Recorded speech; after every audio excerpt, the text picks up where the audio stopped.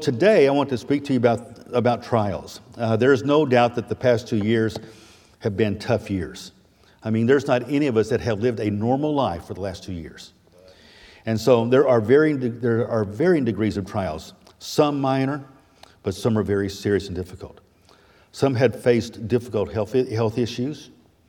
Others have lost loved ones.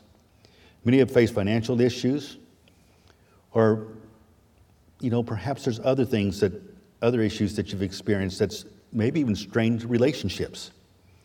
Some trials we face might have been avoidable, or there are others that are totally out of our control. We cannot always dictate what will happen, and so we cannot do that. We can't dictate that, but we can control how we respond. We can control that part. So how we react to trials we face will have a major bearing on us, those around us, and I believe that there are 2 men in God's Word that demonstrate to us how we should react in tough times and how God blesses those who trust Him. So that's what the message is really about tonight. How that when things don't go the way you expect, how you can have, if you have the right attitude and you let God use you, you can really come through these in a victorious way.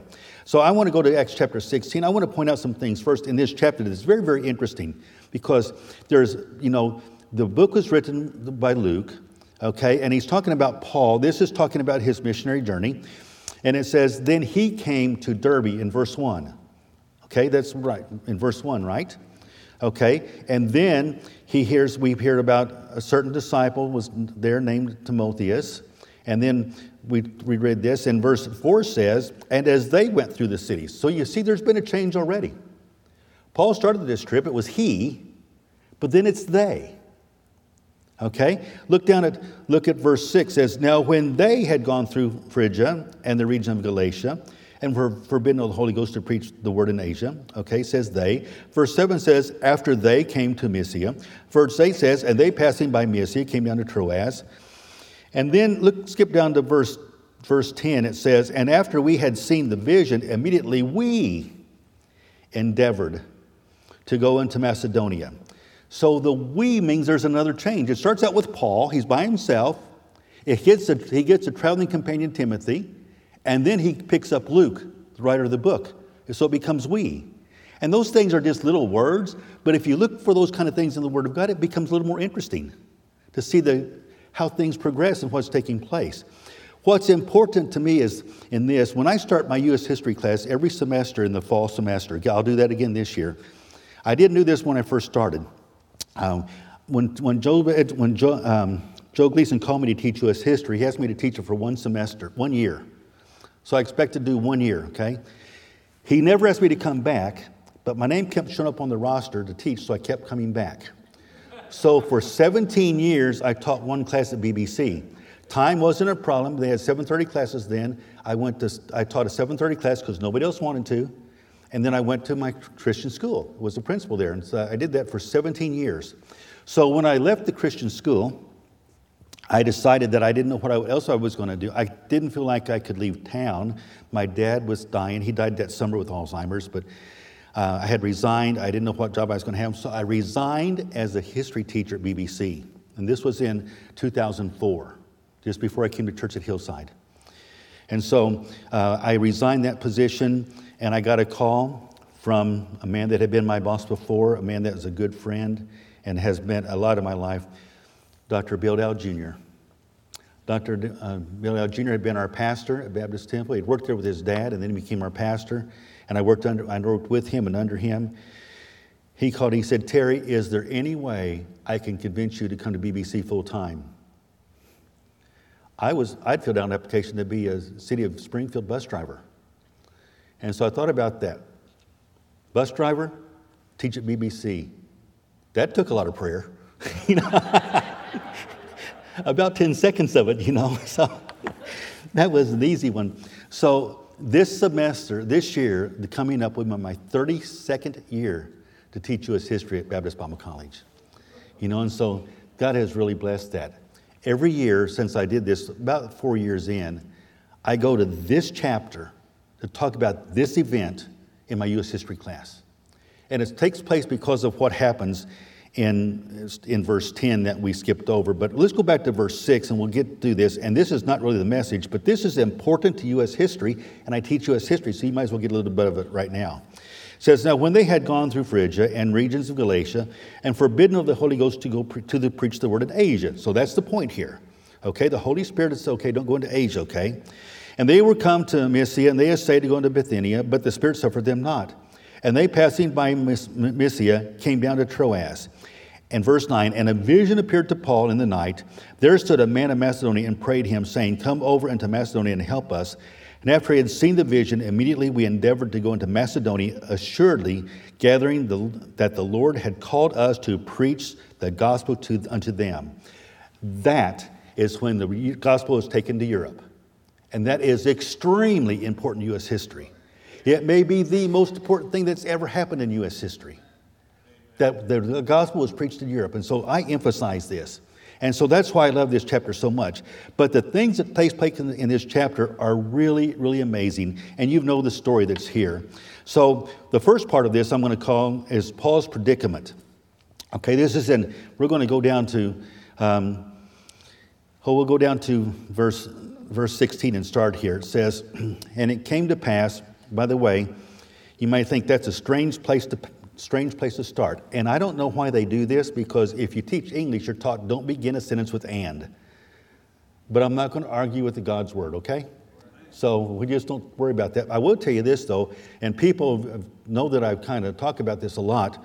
By the way, this wasn't what I was going to preach at first. My first thought was, I was going last week to preach what I preached down in Salem Springs, Arkansas. Doesn't that make sense? Preach the last message you preached again.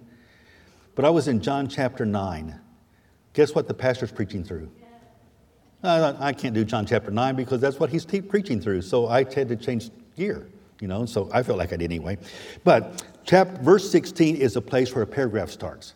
And as I tell the classes that I teach a lot, I love chapter and verse. But I understand the Bible really wasn't written in chapter and verse to begin with. It was written in paragraphs, sentences and paragraphs. And so we get a better context of everything if we read in paragraphs. Now, why do I still appreciate chapter and verse? Aren't you glad we can memorize verses? You know what? I forget the longest sentence in the Bible is in Ephesians. It's Paul. I think it's like 12 or 13 verses long. Where's your English teacher there when you're trying to diagram those things, And so the chapter, it starts with and, but this is the start of a paragraph, so it's a good place to start. It says, and it came to pass as we went to prayer, a certain damsel possessed with the spirit of divination met us. Okay, and so this is what's talking about this. This is what I would call Paul's distraction. Okay, so this young damsel meets her. Okay, she's possessed with the spirit of divination, which means she's demon possessed, which brought her to masters much gain by soothsaying. The same followed Paul and us, and cried, saying, these men are the servants of the Most High God, which show unto us the way of the salvation. Now you know immediately that when somebody that is demon-possessed is proclaiming that these men are of God, you want them to shut up. You just don't need that. You don't need that kind of proclamation, and so it's just an irritation. And so but this is what she's doing. She's claiming that they're men of God. And verse 18 says, and this did she many days, but Paul being grieved, that wouldn't be the word I'd used from me, but that's the word he used here for him. He was grieved. He says, I command thee in the name of Jesus Christ to come out of her. And he came out the same hour. Amazing story? It is, isn't it? So Paul got tired of that. So what Paul does, he just has to exorcise his demon. Okay, that pretty well takes care of that problem, except it causes other problems. When you think that somebody that's demon-possessed gets saved, it will bring rejoicing and happiness everywhere, but not in this situation. Satan's never happy when God does great things. And so those that love the world or love Satan, they can't rejoice like a Christian can. They look at things differently. And not only that, when you put in the fact that they lose money, that really adds to salt in the wound. So verse 19 says, and when her masters saw that the hope of their gains was gone, remember, because they gained a lot of money because she is able to be a soothsayer. So the demons cast out, that income is gone. So they're ticked off, okay? So they caught Paul and Silas and drew them into the marketplace and to the rulers. Now, this is the part that caused me to talk about this title, this message really, rejoicing when things don't go as expected. That wasn't what Paul and Silas expected to have happen. That wasn't the goal. Let's go get thrown in prison. Now, Paul has experienced that. This isn't the first time, but that's still not what his desire was. That wasn't his goal.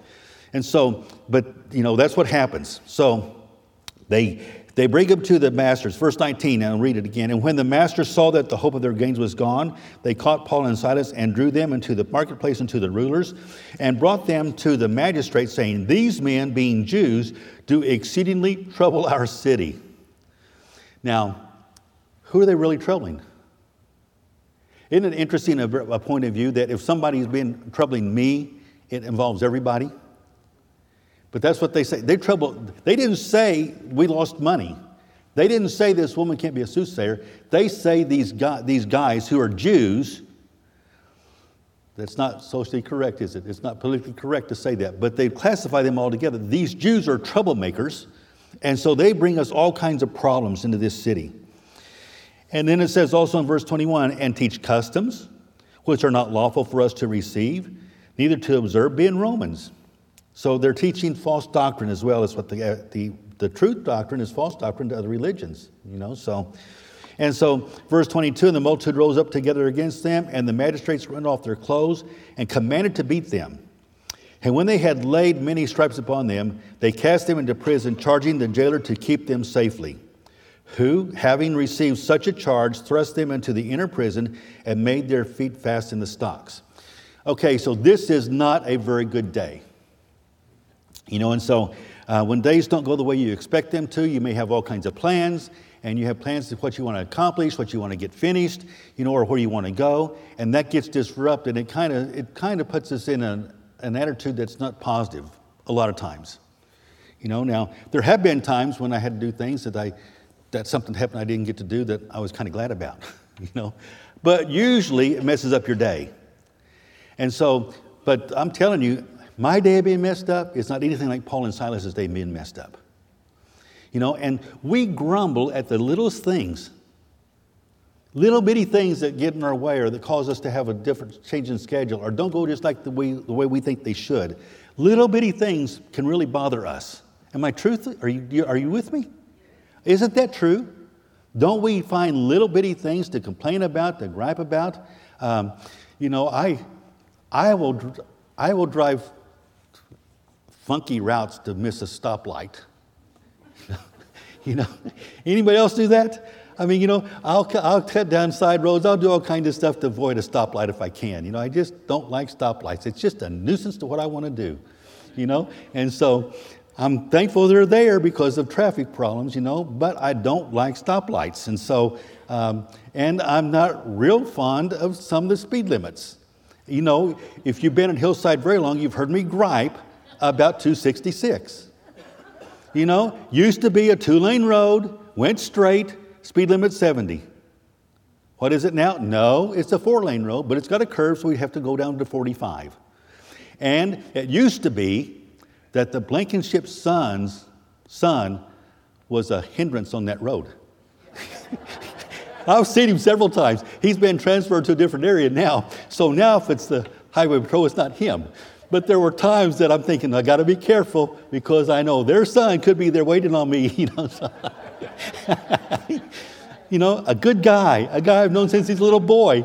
But still, when he's got that uniform on, he's not my friend if I'm speeding, right? And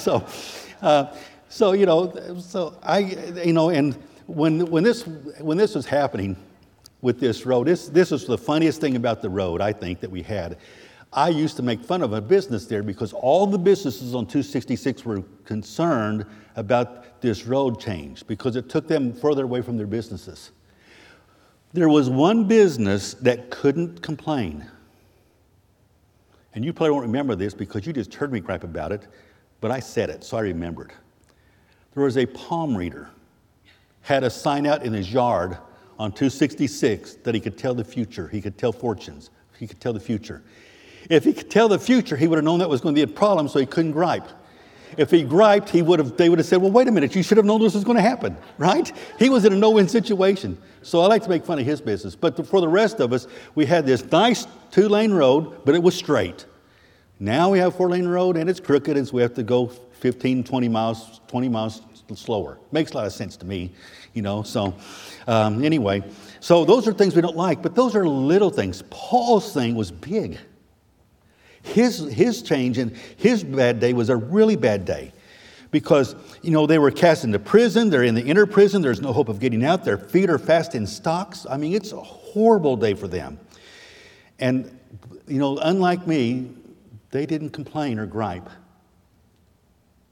They didn't even talk bad about the guy that was in uniform like I just did, But what happens? It says, and at midnight, Paul and Silas prayed and sang praises unto God, and the prisoners heard them.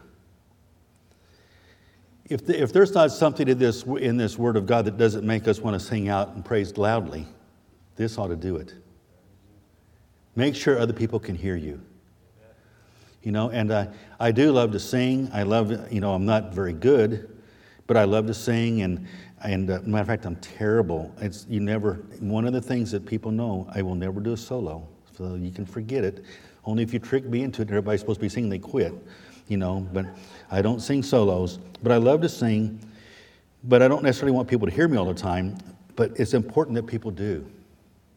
That they hear us praise God. Here their life is terrible, but they're praising God. So what are they doing? They're rejoicing when things didn't go as expected. And we can do the same thing in our life. We can rejoice when things don't go as expected.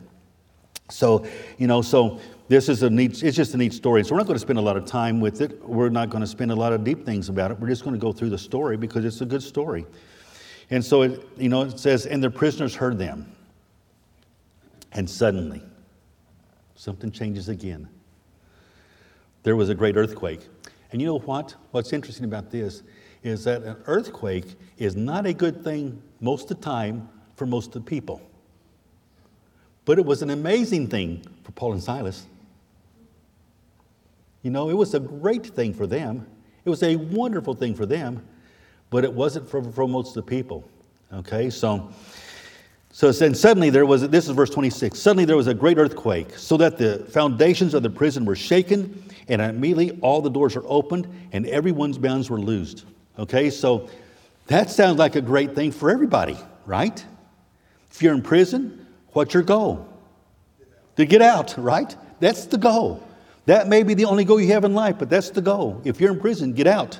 And so this now all of a sudden the doors are open, the bands just fall off, they're loose.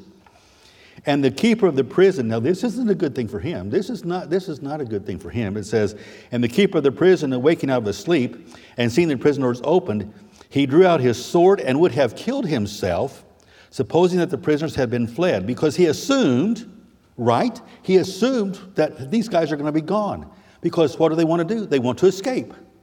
And so the doors are open, their shackles are gone, they should escape. And so he just assumed that was going to happen, and he knew that meant death for himself. Better to kill himself than have the Roman soldiers kill him. So he would start to commit suicide. Okay, and it says here why. It says because he supposed that the prisoners had been fled. But Paul cried out with a loud voice, saying, do thyself no harm, for we are all here. Now, Paul's got a lot of confidence in something, and I'm promising it's not those prisoners. It's in God. Because he said with confidence, they're all here. I don't know why they were all there, except it had to be of the Lord, unless they're just so shocked they don't know what to do. They probably were kind of afraid to move, but whatever, they all stayed. So Paul says, don't kill yourself, we're all here. And so this guard, look how things are going for him. He's guarding the prison, he's asleep, people are supposed to be sleeping, they got these two nuts in there that are singing in the middle of the night and praising God. And why should they be doing that? Something's wrong with them. And so then this earthquake happens, and those same two guys that are singing praises are telling him, don't kill yourself because we're all here. And so can you see the dynamics and the emotions of this? What that would be like? 1 minute you're ready to kill yourself, the next minute you're rejoicing, and then things go good, things go bad. I mean, things that night didn't go like anybody thought they would go. No one. thought these things would happen that night when they went to bed, when they fell asleep. No one knew it was going to be like this. Totally different than what they expected. And so, so it goes down. Let's go down to verse 29. It says, and he called for a light and sprang in and came trembling and fell down before Paul and Silas. So, Brian, I don't know if you can keep up with me or not because I haven't looked at my notes yet. So I don't know if you're with me or not on this. But it's just. I left out part of the first part about the accusation, Paul and Silas, but this is more important than that. It said, so they brought him out, and he says, sirs, what must I do to be saved? Okay, because he says, let's go back to verse 29. Then he called for a light and sprang in and came trembling and fell down before Paul and Silas and brought them out and said, sirs, what must I do to be saved? So he knew something was different. He must have heard a message or something from somebody, although he might have only heard the message in that night. Because guess what? When they were praying and they were singing and the prisoners could hear, who else could hear? Probably the guard. Because he knew what to say. He may not have understood it, but he knew what to say. He said, what must I do? You know what he's really saying here? What must I do to have what you guys have? He may not even have known that, but that's what he wanted. He wanted this same God that's taking care of these men to take care of him. And so what do I do to make that happen is his question. I tell you what, I've only experienced something like this a couple times. And so Brother Talbert and I used to make a trip pretty frequently together as we'd go to Jeff City and visit the state penitentiary. And I'm telling you, that is a different kind of experience. But I'm also telling you, it is probably the best situation for witnessing that I've ever been in. And the reason is, now Ty can tell me something different maybe, but I think the reason is they will listen to you because they have time. They're not going to go away. I am telling you, you can spend more time in a prison cell than you can on somebody's front door. Because they're lonely, they'll talk. And when you get to talk, you can present the Lord, and the Holy Spirit has time to convict. And so you almost always had pretty good results, but you don't win somebody's Lord every time you go to a prison, something like that. But we would go, and it had been a long time since I had several trips that I'd gone up there, and I hadn't seen anybody saved. And I'd seen some pretty neat things happen, but I hadn't seen anybody for a while, and I'm beginning to question myself. So on the way up there, I'm just talking to the Lord, and nobody can hear me. It's just me and the Lord, talking. And Lord, please let me win somebody to you today. Let me experience that today, because it's been a while, and I think I might be losing it or something. Maybe I forgot how to witness, or maybe God can't use me. So Lord, please let me do this. So we went. I counted one time, Brother Talbert. I don't know if you ever did it or not, but when we got into this special treatment unit that we went into a lot of times, there were 7 sets of bars that closed behind us. And Ty, you might be used to that, but we weren't, That's just a little disconcerting to us, And so we get into the last part, and we're in a cell block. And this is the old state penitentiary that Missouri had. And there's a prisoner that's in a chain link fence cage. And he's like a floor secretary or something. He's got a typewriter in there, and he's typing and things, and so he's taking care of record or something. But he's caged in. It goes from the floor to the ceiling, which wasn't very tall, but he's in a cage. And we walk in. He hollers at me. He said, "Hey, you!" I go, "Yes." He said, "Are you a preacher?" And I said, "Yes, sir, I am." He said, "Can you show me how to get saved?" And I said, "Thank you, Lord. It's just what I needed." That's what this guy said to Paul and Silas. That's what this guy said. Can you show me how to be saved? I'm telling you, when somebody, you just step in and somebody asks you that question, it's pretty exciting. It's real exciting, And so it's an experience I'll never forget, and a feeling I'll never forget. Like, thank you, Lord. Not only did he save that man's soul, but he answered my prayer that I could be involved in such a remarkable event. And so it was a very special time for me, and it was more special for that man, though. So here he says, "Sirs, what must I do to be saved?" And they preached to him real quickly, and they said, "Believe on the Lord Jesus Christ, and thou shalt be saved in thy house." Pretty simple message, isn't it? It's still not hard today. The message is the same. Believe on the Lord Jesus Christ. That's what it takes. There's no other plan There's not any side paths to take. There's no other way. That's the only way. And so that's what happens with this man here. He asked for that. He asked that he could be saved. And they tell him. And then it says, and they spake unto him the word of the Lord and to all that were in his house. Okay, so what takes place here is that this part of my message, I haven't given you any points. I don't know why I even bothered with them. I don't even know why I bothered with the PowerPoint because I didn't really follow it very well. It's a basic concept I did. But anyway, when we talk about this here, what's taking place is Paul and Silas and other people besides them benefited from their reaction to the predicament they were in.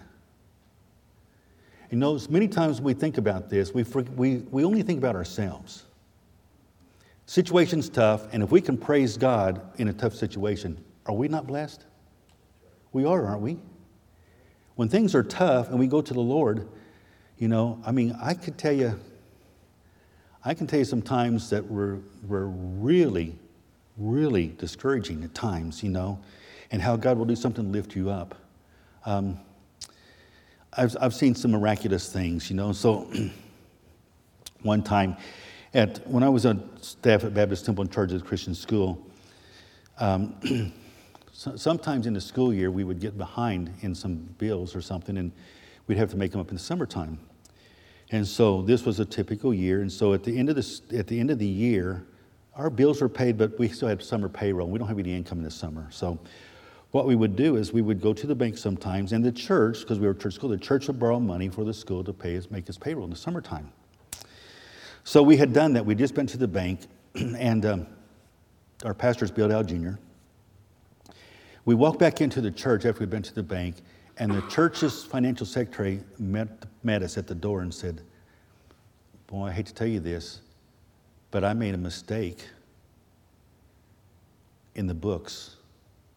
And we're short $5,000. Brother Dow said, "Guys, we can't go back to the bank. We just came from there. If we would have known, we could have borrowed, but we can't go back today."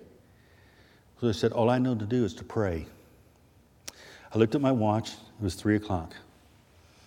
So we went into Brother Dow's office, and there were 5 of us, and we spent some time in prayer. And we didn't really know how, but by the time we finished our time in prayer together, we knew that it was going to be okay. The Lord was going to take care of things. I was in the office the next day at the church, and this old man came in. This guy was about 90 years old then. His name was Brother Harvey. Brother Harvey walked into our office and said, and you can argue with this all you want to. I don't know what happened. All I know is he told us, he said, "Yesterday, God spoke to me at 3 o'clock in the afternoon that I need to write this check for the church. So I brought it in today."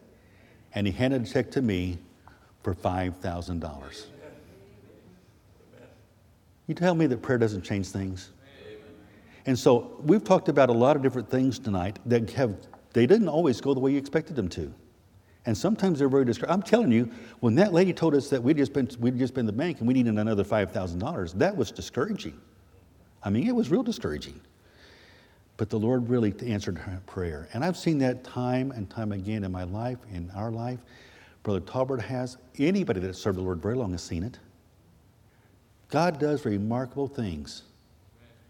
And so what we need to learn to do is we need to learn to rejoice when things don't go how we think they should, because God always blesses. He blesses us. He blesses those around us. And so what happened with this group here? Let's read on a little bit, okay? So he says, this man says in verse 30, what must I do to be saved? And they said, "Believe on the name of the Lord Jesus Christ, thou shalt be saved." Verse 32. And they spake unto him the word of the Lord, and to all that were in his house. And he took them the same hour of the night, and washed their stripes, and was baptized, he and all his straightway. So that's a pretty remarkable time. These guys are out of prison. They're having their wounds tended to by the man that was their guard. The guard has been saved. He's been baptized. His family members have been saved and baptized. That's a remarkable night. And why did it happen? Well, it happened because God is good. But a big part of that was Paul and Silas rejoicing when things didn't go the way they expected them to go. That's the lesson we need to learn. We need to learn to rejoice in the Lord all the time, not just when the times are good. Because I'm telling you, when times are good and remarkable things happen, we talk about it and we praise the Lord. But when things go south and we pray about it, God answers prayers, that's what makes up our stories. That's what's encouraging other people. That's what's encouraging us all through our lifetime. And so sometimes we get discouraged, we get down, and we want to kind of be bad-mouthed and the Lord, kind of complain to God about how things aren't going our way. I'm telling you that God's way is better than our way. It always is. God's plan is always better than our plan. And so hopefully we have plans that are in God's will, but really God's plan is better than ours. So Paul led the jailer to the Lord, the family to the Lord. They're all baptized. The jailer took care of their needs, and they rejoiced together for their deliverance. Look at verse 34. And when he had brought them into his house, he set meat before them and rejoiced, believing in God with all his house. So I'm just going to read the last verses here because it's really the rest of the story. Paul Harvey's the rest of the story. And when it was day, the magistrates sent the sergeant saying, let those men go.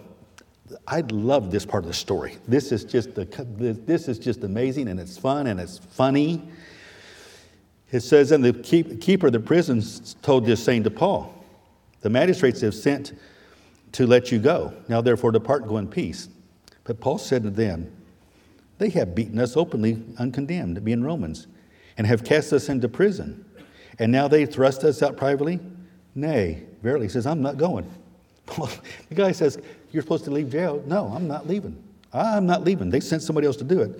And it says, but let them come themselves and fetch us out. Don't you love the turn of events of this? Paul says, I'm not leaving till you have those guys that put us in here let us out. Boy, is that humiliating for them. What does God teach us? God will exalt and God will bring down. This is a good example. Who's the heroes in this story? Who are the losers in this story? Well, the winners, Paul and Silas, that got thrown into prison. The losers are those who put Paul and Silas in prison. See how God turned things around? It's just a fun, amazing thing. And so he says, no, can't tell them. So verse 3 says, and the sergeants told these words unto the magistrates, and they feared when they heard that they were Romans. And they came and besought them and brought them out and desired them to depart. Please leave the city, and went out of the prison and entered into the house of Lydia. When they had seen the brethren, they comforted them and departed. So, okay, here's just some last thoughts on conclusion. We can learn several important lessons here. Our reactions to circumstances, they do have consequences. We may not think they do, but they do. And I don't care who we are. Somebody's watching us.